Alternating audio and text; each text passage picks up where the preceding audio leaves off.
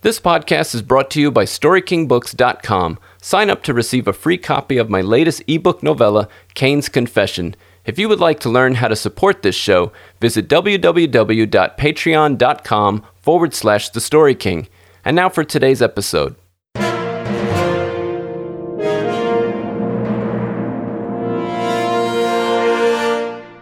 Welcome to the Story King podcast, the show all about fiction, film, and form. I'm your host, John Carlo, and today's guest is filmmaker and screenwriter George Atkinson.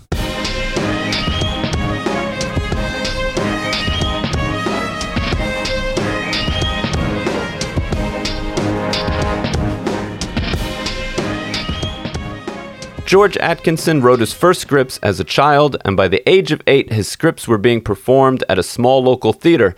By 16, the Pyramid Arts Centre in the northwest of England's large town of Warrington had invited him to premiere his first short film.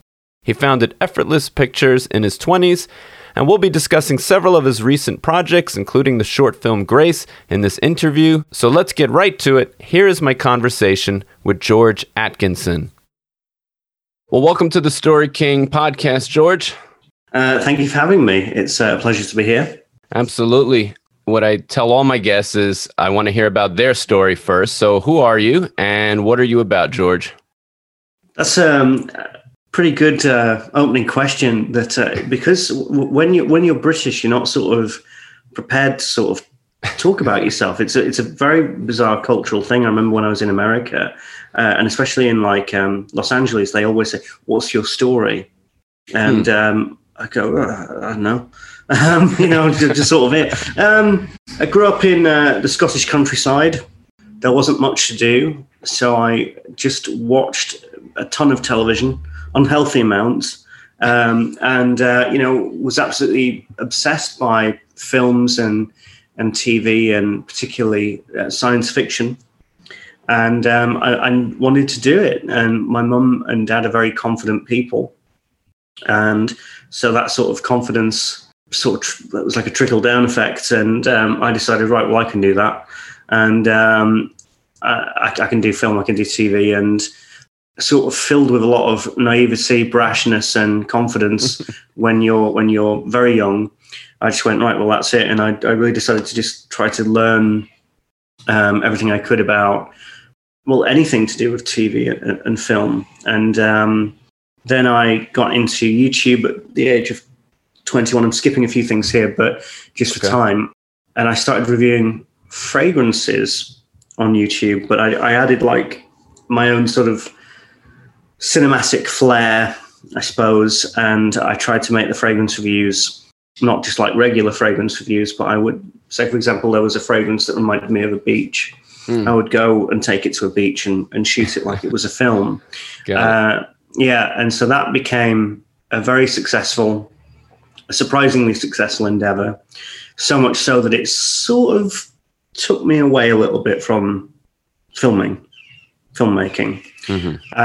Because I thought, well, I am filmmaking. I've got this YouTube channel and I'm doing all these films, but you can't submit a fragrance review to a film festival.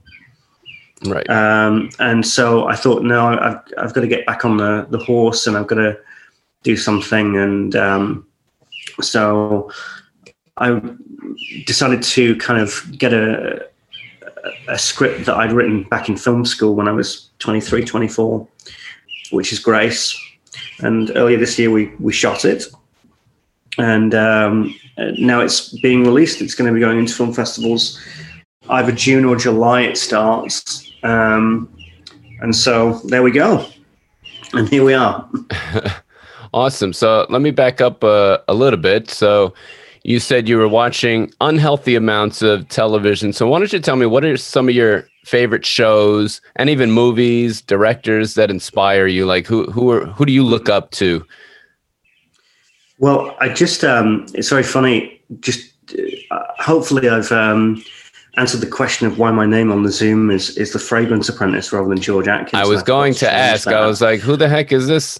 That's my YouTube. But that's where you got it. That's the YouTube channel.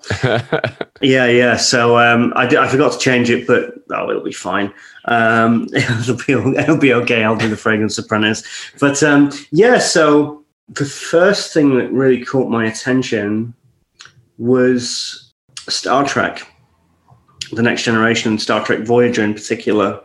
Mm-hmm. And I was just astounded by the fact that each and every episode, they just thought of something new, and you felt as though you were really involved with the characters, and some of the stories were very mind-bending and sort of challenging. And I liked it. I liked the stories that had mysteries, that, you know, and some of the time travel and the cleverness of it. I found really interesting. Just the fact that there would be like a clever twist or something, and it would make you feel like sort of astonished. And when you're growing up in, you know, countryside where there's literally, you go outside and there's just fields. And I've learned to appreciate that more now. And I like a good bit of countryside and everything like that. But there was no excitement. And just the fact that, you know, they were traveling and seeing new worlds and everything like that just really fascinated me. But I think that the film that sort of made me go, this is something else, was The Matrix. Good one, yeah. And of course, you watch The Matrix now, and it's kind of like the Star Wars of its day. It's been a bit dated and everything. But when The Matrix came out, it's hard to explain to somebody who, you know, was born in like 2000, 2005 or something. When The Matrix came out, and those effects and the bullet time and all that, it was like mind blowing. And me at the age of, I don't know when that came out, I must have been 6, 7. And we got it on VHS, right? Of course. And me and my mum watched it, and I just was like, I don't know what I've just seen, but I know that I want to be a part of it. Yeah, The Matrix too. What fascinated me about that is just the whole concept, right? So even beyond the special effects, the concept of everyone's in a computer simulation and their real selves are completely asleep just fascinated me, you know, and obviously there's all these metaphors to it, right? So that idea has just been blowing me away ever since. You know? Well, what's lovely is that you know, when I was young, I saw, you know, Keanu Reeves falling backwards and the camera shots and everything. But as I grew older, it developed, and I went, oh, right, you know, the idea of the metaphor of we're all sort of asleep and we're all very sort of interlinked into our habits and we can't get out of it. Right. And it really, really grew. And I watched it recently. I watched it about 2 years ago. And I remember just thinking that still holds up. It's a shame about the second and third film, right. Which are absolutely naff, as we say here in Britain. But they had a story to tell. I mean, in a way, it's sort of like quite amusing, because the whole story of the beginning is that society is sort of an illusion that we dream and we buy into, and we're sort of a slave to it. And the second and the third film got made because the Wachowskis were offered a ton of money by Warner Brothers, and they said, just do it again. And so they actually, ironically, fell into that system. You know? So that was quite ironic. Yeah. So you obviously wanted to be a filmmaker pretty much your whole life, it sounds like. Was that fair to say? It's been a surprisingly long time. You know, it's a bit alienating, and it was a bit sort of lonely, because I made my first, well, I call it a film. It was more a disaster when I was 15. And we we showed it at like this art place in where I was living at the time, called Warrington. It was a disaster because it was a 15-year-old trying to make a feature film. But I remember around about that time, 15, 16, and I'd been at school, and I'd say to people, do you know what you want to do, you know, when you grow up effectively? And they just didn't know. They had no idea. And I remember this sort of moment going, if you commit to this, you probably can't be anything else. Right. Because it is like to get it done and to get, you know, you have to master it, right? You know, you can't deviate from it. And you got a goal. It's kind of, yeah, Richard Linklater, who did School of Rock, and what else did he do? Dazed and Confused, which was Matthew McConaughey's first role. Mm-hmm. He compared it to, you know, becoming a monk. Like, you give your right. clothes to the religion, right? And that's it, and you're in, and you can't really get out. Well, you can, but if you're going to go for it, then there's a devotion to it. It's a devotion. That's the word. Yeah. So, yeah. Now, I know you write your own scripts. Do you produce, direct other people's scripts too, or is it mainly just your own work at the moment? So we actually are in talks with an award-winning science fiction screenwriter to do our next short. Oh, nice. He actually had a script for sale, and I've loved his work. I can say his name. I just don't want to go too much into it because, you know, the deal hasn't been completely made yet. But I don't think you wouldn't mind. It'd be all right. A gentleman by the name of Scott Nelson, and his he does a lot of short film scripts, and he's written one or two features. But I actually think that his shorts are just so clever, and they have all of the great sort of classic tropes of science fiction. And of course, I grew up with science fiction in 5-minute stories or 12-minute films. That's impossible. I can't write like that. I can't write that short. Right. You know, I can do short dramas, and I could potentially do maybe a short comedy, but short sort of high concept science fiction, that's not something I could do, and not something I'd have faith in myself to do. But he's great. And so, yeah, we have got something. It'll be the first time I've directed something that I haven't written, but I like that. And would you ever write something for somebody else to produce? You know, would you ever act as screenwriter, or that's not really your thing? I think never say never. I think that problem with me is that I do love my scripts, and I do love my characters, and I get a very specific idea of what I want them to be. So every director, even if they aren't a writer, they're creative, and they'll have their own ideas about things, and it's just that's how it is, and that's the name of the game. So I know that if I was to give somebody something to direct, I know that it wouldn't be the same script that I wrote by the end of it. Right. So I'd probably have to write something in which I'd go, okay, well, I've got an idea, and that's great, but I'd be interested to see what somebody else does with that. Right, like you can't be too married to it if you're going to have somebody else make it, right? No. So there are several projects of yours I'd like to discuss. We'll start with your short film, Grace. What's interesting to me is I watched it, and I can see you're into science fiction, but this is a very serious movie, I would say, you know? Yeah. Drama. So what is this one about, without giving too much away, and what inspired you to make this particular film? It's a funny thing because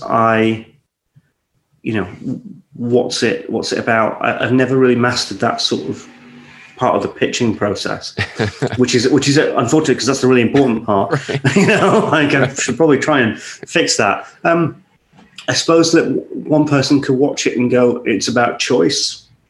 Another person could watch it and think like it's about integrity, loyalty, but it's essentially a young woman who, you know, married a man. They're both quite young, relatively young. They had a future together, rest of their lives, and the husband got ill, and he got what's known as either ALS or MND over here, motor neuron disease, and she is in a situation where that's been going on for a while. And then somebody appears at the door who kind of subtly offers her a different life from the one that she has, and the struggles of the ones that she has. And I wanted it to be kind of a meditation on the fact that it's not as simple as people may think, and that people in those situations, there's no black and white. There's quite a few shades of grey. I think that was my start. That's usually my starting point with short films, because you haven't got a lot of time. Mm-hmm. A lot of short films that I see are ironically sci-fi or horror, and it's just getting, stab a bunch of people and get out. And, that's all fine and dandy.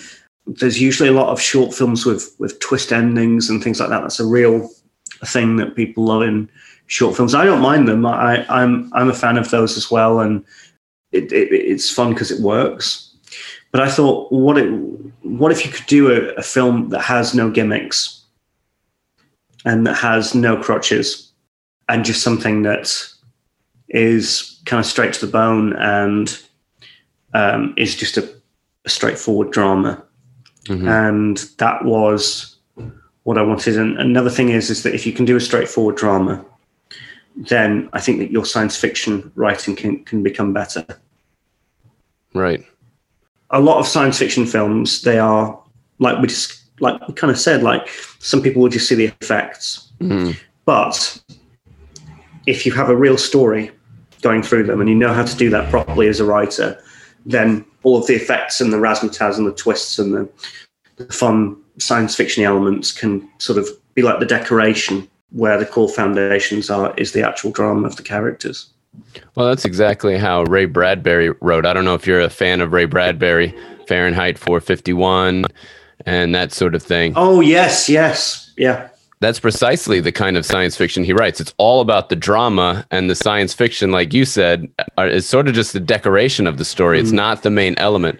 And I think that's how that's a good way also to create, I think, science fiction shorts, is just focus on the story while the world around it is just sort of taken for granted, but it's there, So that's sort of Ray Bradbury's style. And he was actually criticized for it, for not writing like hard science fiction enough, because he was more about the character, and science fiction is traditionally about, just the otherworldliness and that sort of thing, and the high concept, as you said earlier. So, but Ray Bradbury was into that. But what interests me about your film is that I don't think Hollywood explores commitment enough. They like the the euphoria of new romance, and they explore that a lot, but they don't really explore what love actually looks like. And you see the woman struggling in the movie Grace, and but at the end she's still like committed to her man, and she's still like she's still showing love, so it's still a love story. But you still, like you said, it's not black and white. There's still frustration, and there's still choice. And it's a very nuanced type of subject that you explored there. So that's what I was impressed by the film. Well, thank you. The reason why Hollywood does that, and it's so funny, because I see a lot of complaints with Hollywood, and you can throw a lot of complaints to Hollywood, but there are things that I, of course, don't like, but I can see where they're coming from most of the time, because at the end of the day, it's not called the film art, it's called the film business. Right. And quite simply, nuanced and difficult stories are all very well and good, and you can there will obviously always be an audience for them, but they're not maybe the most easily of marketable or marketing kind of films. Like, even with Grace, you think, well, I make the film, but then Tracy, who actually got me this interview, is the person who will go, okay, well, how are we gonna promote it? Mm-hmm. What can we do to promote it? And marketing is everything. I actually saw a comment the other day saying that recently the trailers to a film have been far better than the actual film itself, right? Because the marketing is there is so much thought and energy and money put into marketing of films, and we've had to sort of do our own hodgepodge version of that. And this is technically sort of part of that kind of press kit, doing the interview. But at the same time, it's it's a short film, and people don't buy short films usually. There is, of course, an audience for them, but usually it's features. But yeah, you're right. Commitment is, and what love actually looks like isn't really talked about and isn't really explored. And that is a shame, because you could get the delusion that it's also supposed to be magical and wonderful, and it can be, but there's also some, once things settle down, you've got to maintain that, and you've got to, get real, as it were. And of course, that's very successful, and it's always, that can be done. But you're right, there isn't enough film or TV that actually addresses that. Right. So that's why it's a sort of a breath of fresh air to see that, because, and I think too, maybe Hollywood doesn't trust it. Like you said, it is a business, so they have to go for what they think is going to sell. But I think they don't always get it right, so they they have to spend a lot of money, and they have to make choices of where they're going to spend that money. But I think, I think commitment is something that should be explored more, and like, as you said, what love actually looks like, and it's not always exciting, so. Well, my thoughts are always, the worst type of Hollywood is a frightened Hollywood. And what I mean by that is when they're, especially right now, the amount of generic garbage that you're going to see over the next probably 2 to 3 years because of coronavirus. Oh boy, yeah. Because everything was shut down. Because the worst is when there's no money in film, which there isn't as much as people think anyway. Films usually can lose money. It's only the big films that make money, and they make stupendous amounts of money to the point where it's sort of ridiculous.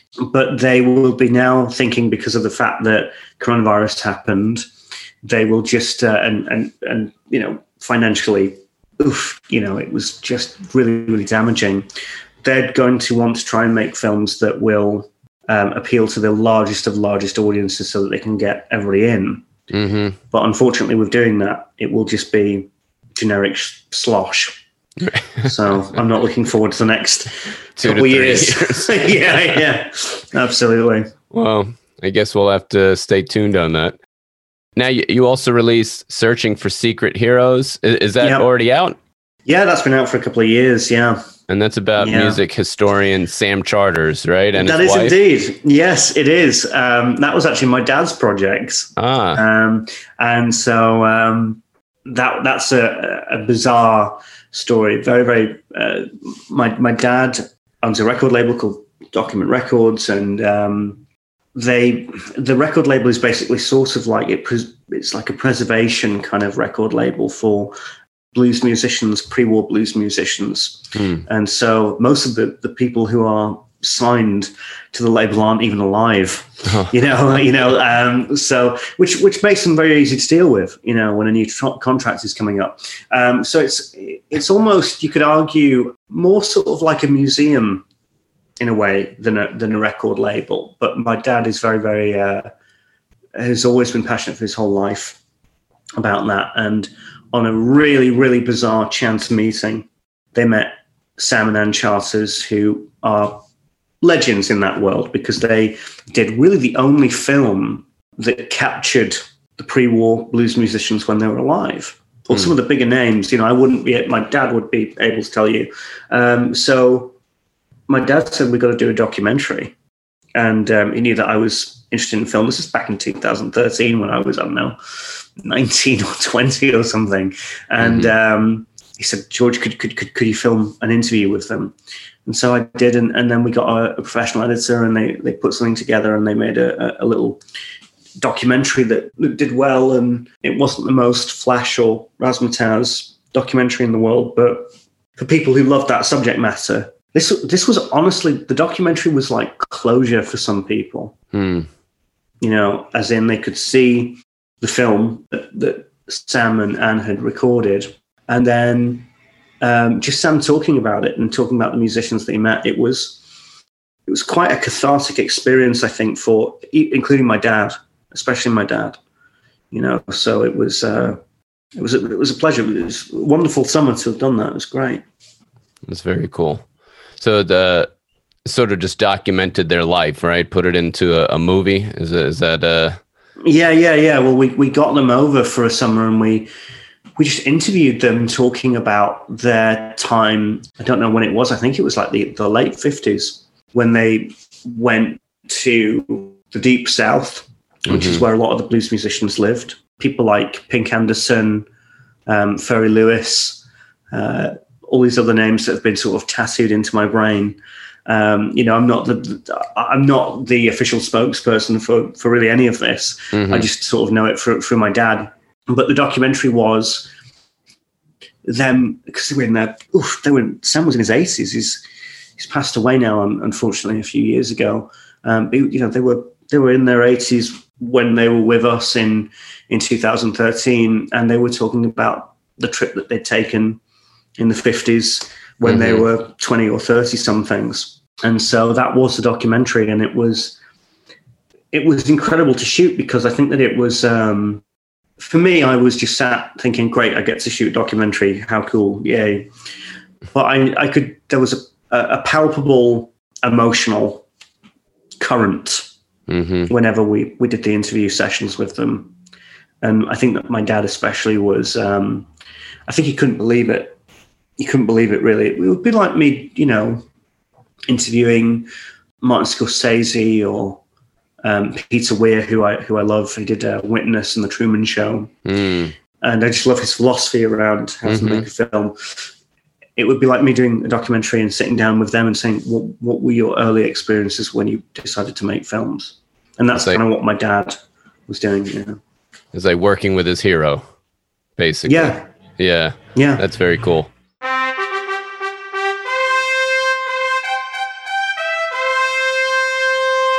Hey everybody, I hope you're enjoying this episode. I just wanted to take the opportunity to let you know about a brand new resource I recently published. If you're interested in starting your own podcast, I've created an ebook called Launch Your Podcast Like a Pro that walks you through all the little details of producing and launching your own show. So for less than $5, you can own this resource by visiting StoryKingBooks.com or Amazon.com. Those links will be in the show notes. And now back to today's episode. So let's talk about your science fiction. You're obviously into science fiction. You have The Secret of Svalbard, if I'm pronouncing that correct, and Silver Anniversary. Good, yeah. Yes. So which one do you want to talk about first, that one or Silver Anniversary?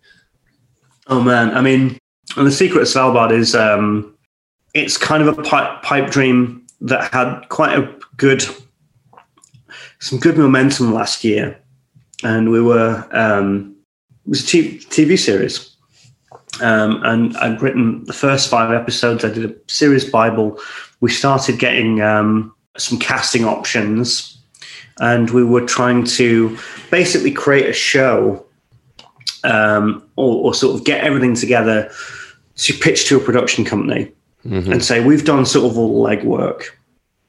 What do you think? We pitched to a number of Canadian television companies, and the response was interesting, and this went on for a few months, and it culminated with a conversation I had with a TV producer, and she had tried to pitch a science fiction fantasy to a lot of the Canadian networks. And we had this sort of brief exchange, and then she sent me an email basically detailing everything that we talked about and more. And she just basically said, look, this is a great series idea, but right now, if it's not a cop show, if it's not a lawyer show, and it's not a doctor's show, they're not interested. Right. And it was funny, literally this morning, the BBC, which is our British Broadcasting Corporation over here, it's like our main station. They put out like an advert on Facebook that there's a new TV show with Martin Freeman, and somebody literally wrote, another cop show, BBC? Come on, get some original ideas. Right. And so I thought, It's kind of everywhere, and if it's not an established IP or intellectual property science fiction series, if it's not based on a book or based on something that there's probably like a fan base already, they don't want to touch it. They just don't want to touch it. And I haven't given up hope. I pitched a TV series way too early in my in my career, and hopefully with a bit more momentum and, the shorts, and we're going to try and do a feature potentially next year, then I can maybe knock on the doors again and say, I'm still here and I still want to do this show. Right. I mean, reading about the premise, I found it really interesting that it's basically about a secret room of Nikola Tesla, right? Yeah. It's a secret. It's an invention, one of Nikola Tesla's sort of lost invention. And it's beneath Svalbard. God, I haven't talked about this in literally months. This is like I haven't told this story in quite a while. Yeah, so I don't want to go too much into it, Sure. And too far, because that one is quite precious, and also I can't make it yet.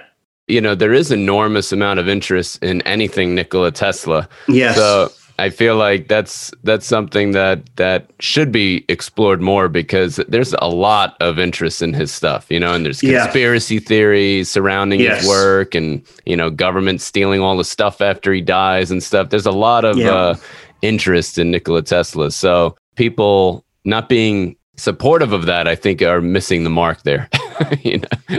Well, I certainly thought so. It was something that it's probably my favorite idea I've ever come up with. Really? And yeah, probably easily. And I love Grace, and I love, even I've got some features that I'm writing now, and they're probably more feasible, and they're lovely, and I'll put my heart and soul into them, and I won't do anything that I don't believe in. Mm-hmm. But The Secret of Svalbard, I mean, it was a joy to write, especially by episode 5.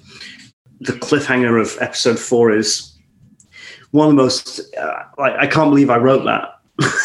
It's it's good. And I think that it's just because it started to sort of write itself, and that's very rare. I hear a lot of writers kind of say that, but for me, it's a rare thing when something just kind of like snowballs. Mm-hmm. And for me, The Secret of Svalbard felt as though it was just snowballing, and we probably got further down the pitching realm than we had any right to, really. But hopefully in 5 or maybe less years, we can look back at this interview and laugh and go, little did he know, right? That it was going to be made. It's difficult. It's very, very difficult, and it is about who you know, and it's a very, very kind of hard and almost confusing industry. Next, things go through really depending on the day, right? And that can be something. It can be really hard for people to navigate. Just the sheer sort of because nothing's everything's subjective, right? So you can't. There's nothing too firm to hold on to at any given time, and you don't feel as though you're ever like on a boat in a nice little river. You feel as though you're, Leonardo DiCaprio hanging onto that door frame at the end of Titanic, right? Most of the time. And another thing too, and this is I want to go back to Silver Anniversary, but since you're talking about this, I'm always amazed at just the collaborative nature of filmmaking. And I wonder too, if that's part of the difficulty. Like even you said, maybe in 5 years, right? That's an incredibly long amount of time for an artist to have to wait to see their vision, realized. So, as a director, how much of your original vision, first of all, do you retain? How loose do you have to be with that original vision once other people get involved in the project? Like the cast, the editors, the camera crew. It just seems like a very difficult art to try to navigate with getting different people involved and then trying to get financial backing. So talk about that, the collaborative nature of filmmaking for a minute. you have to know what you want, or there's this kind of phrase which is you have to control yourself or others will control you. And that's if you don't have a strong enough sense of self and a sense of sort of self with the work, then other people will just think that they know better.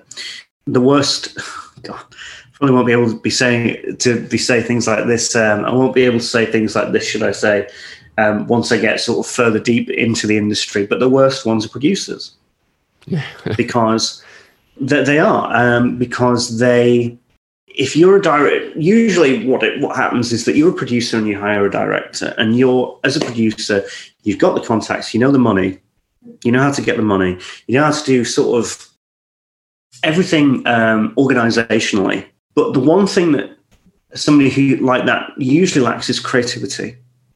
And so they hire the director to have the creative vision of but the worst ones are the ones who don't have a sort of a creative mindset, but they don't know it.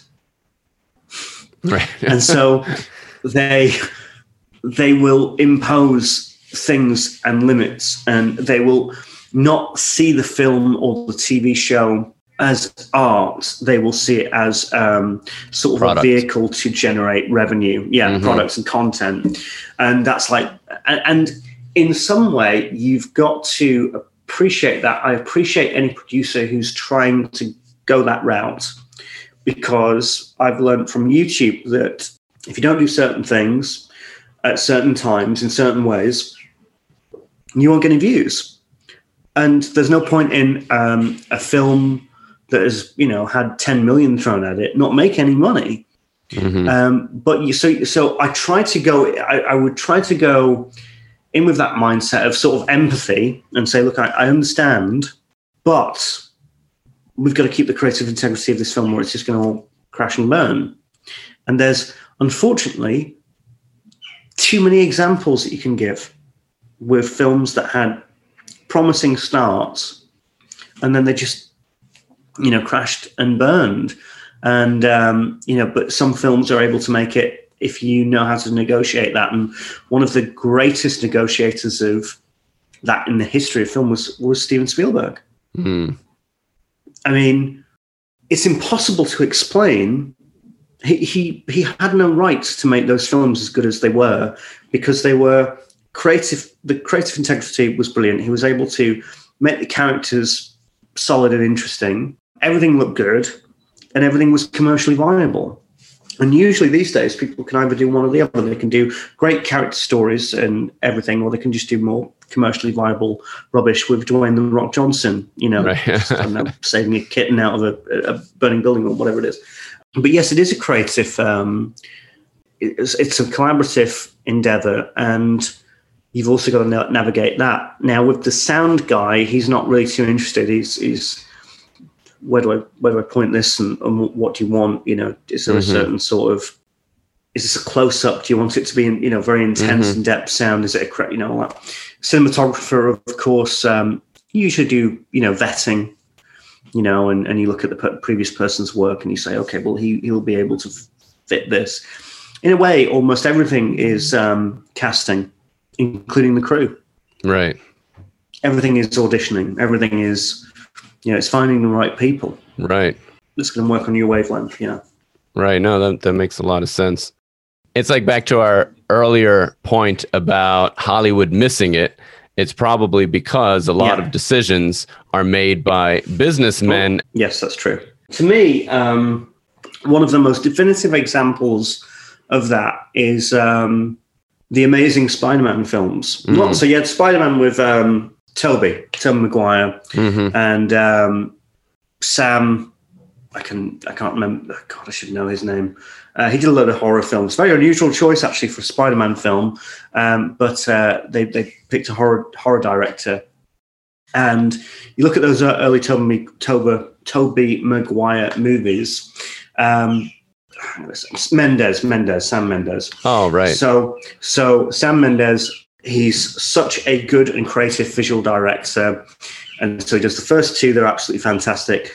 And then I think that the studio had they thought, Spider-Man, okay, Spider-Man's good, but they didn't have too much faith in the film. They had some, it was half and half.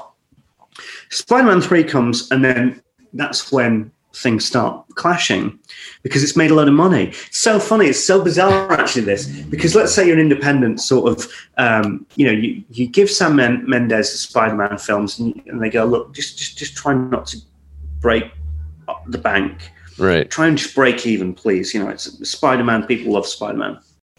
So he does those first two films. The second film is absolutely one of my favorite films of all time. Mm-hmm. Just such an incredible piece of work. And then the producers go, hang on, these films are making money. Oh my God, we've got to get in there quick before he makes the third film. Let's give him some notes. And so we want Venom. And the producers go, yeah, but the Sandman isn't going to, sell as many McDonald's toys because he isn't as well known. With Spider-Man 1 and 2, Sam Mendes was given basically free rein. Mm-hmm. And then in the third film, they say, well, we want Venom in it. We want Venom in the third film. And he goes, well, I'm not really particularly au fait with Venom, and I didn't really get it. I like the Sandman. I'd like to do the Sandman for the third film. Mm-hmm. And what they basically say to him is, well, that's all very well and good, but, Sandman won't be as good a McDonald toy as Venom will. Right. Venom's more marketable and he's more known and everything. Which is, I don't actually know why Sam Mendes, as a horror director, didn't want to go for Venom, but that's, I never know. And so they just sort of shoehorned Venom in there. And you could just tell there was just a complete clash of ideas, and something was thrown in, and Sam Mendes wasn't interested. And then what's even funnier is that, of course, they cancelled the fourth film, and then they did The Amazing Spider-Man with Mark Webb. You can't write something like that. That was the director's name, Mark Webb. And couldn't write that. Andrew Garfield. And the reason why they made that film was no other reason than the film rights were running out for Sony. And they had to make another film, a new Spider-Man film, or the rights would run out. And so it wasn't made because anybody had a creative vision or idea. Right. They were just like, we just want to keep Spider-Man. And so, that's... the nature of the beast. It's terrible. Yeah, terrible, yeah. So talk about Silver Anniversary. Let's move on to that one. That's about an alien abduction, I understand? Well, it's about a son who was told by his mother that his dad was abducted by aliens, and so this son, his name's Jason, goes back to the exact place where his dad was abducted 25 years ago. And over the course of the film, we have the mum basically explaining the truth about his dad, why she felt she had to tell that story to him, and it's him having to find out who his dad really was. So interesting. Again, good story. Bit of science fiction attached to it. But yes, it's Scott Nelson's script, and it'll be a fun one to shoot. We're going to shoot it on the Isle of Wight, which is where I live now, and it's going to be shot over 4 days at golden hour. So basically just before twilight, and that's going to be quite challenging. Right. But we want that aesthetic. We want that beautiful, deep sunset aesthetic to make the film look pretty good. Well, good luck on that. Now, speaking of alien abduction, what do you make of all these official UFO sighting reports? The Pentagon coming out with an official report soon. What do you make of all these UFO sightings? I'm a huge lover of Bob Lazar. If he isn't telling the truth, then fair enough. But man, he should have become an actor. You know, and the thing that really freaks me out with him is that, because I saw the Joe Rogan podcast with him, and I think the other guy who did the documentary, he recounted the events pretty much word for word. And he's in his, what is it, in his 60s now, maybe I'm not sure. Late 60s. And I just thought, you know, at this point, you would either just come clean and just say, look, it's a load of rubbish, or you would not be able to tell that same story as accurately and as perfectly as he says it, you know, and with the gumption that he does. So, yeah, I mean, it's something I dip in and out of, but it's just very unlikely that we're alone in the universe. And, you know, I have a friend who's really, really big into that. He believes, oh, yeah, we've been visited and all that kind of stuff. But if the Pentagon are saying, well, we don't even know what's going on, then, you know, that's got to be something. Yeah, very interesting times we're living in. So we're just about out of time. What would you tell the next generation coming up, looking to get into film? What piece of advice, nugget of wisdom, key takeaway you can leave for our listeners that are hoping to get into the film industry at some point? I think that my biggest piece of advice is get on with it. You know what I mean? Just get on with it and do it. I wasted a bit of time sort of, I guess, procrastinating and sticking with my comfort zone, which was YouTube. And so I'm later in this, maybe by 2 years than I would have liked to have been. You know, I'm 28. I would have maybe have liked to have had my first short film maybe when I was 26, 25. So 2 or 3 years I'm late, but it's better being 2 or 3 years late than 10 years late. Right.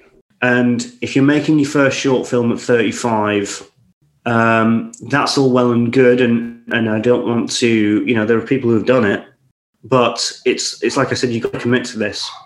You've got to get to it. And if you're scared and you're worried, do it anyway. Do it anyway. You know, and you've got to get past that. If you really want to do this, then you've just got to get past all that rubbish that your mind tells you. You know, because your mind's so fickle that you're like, it's like, oh no, don't do it.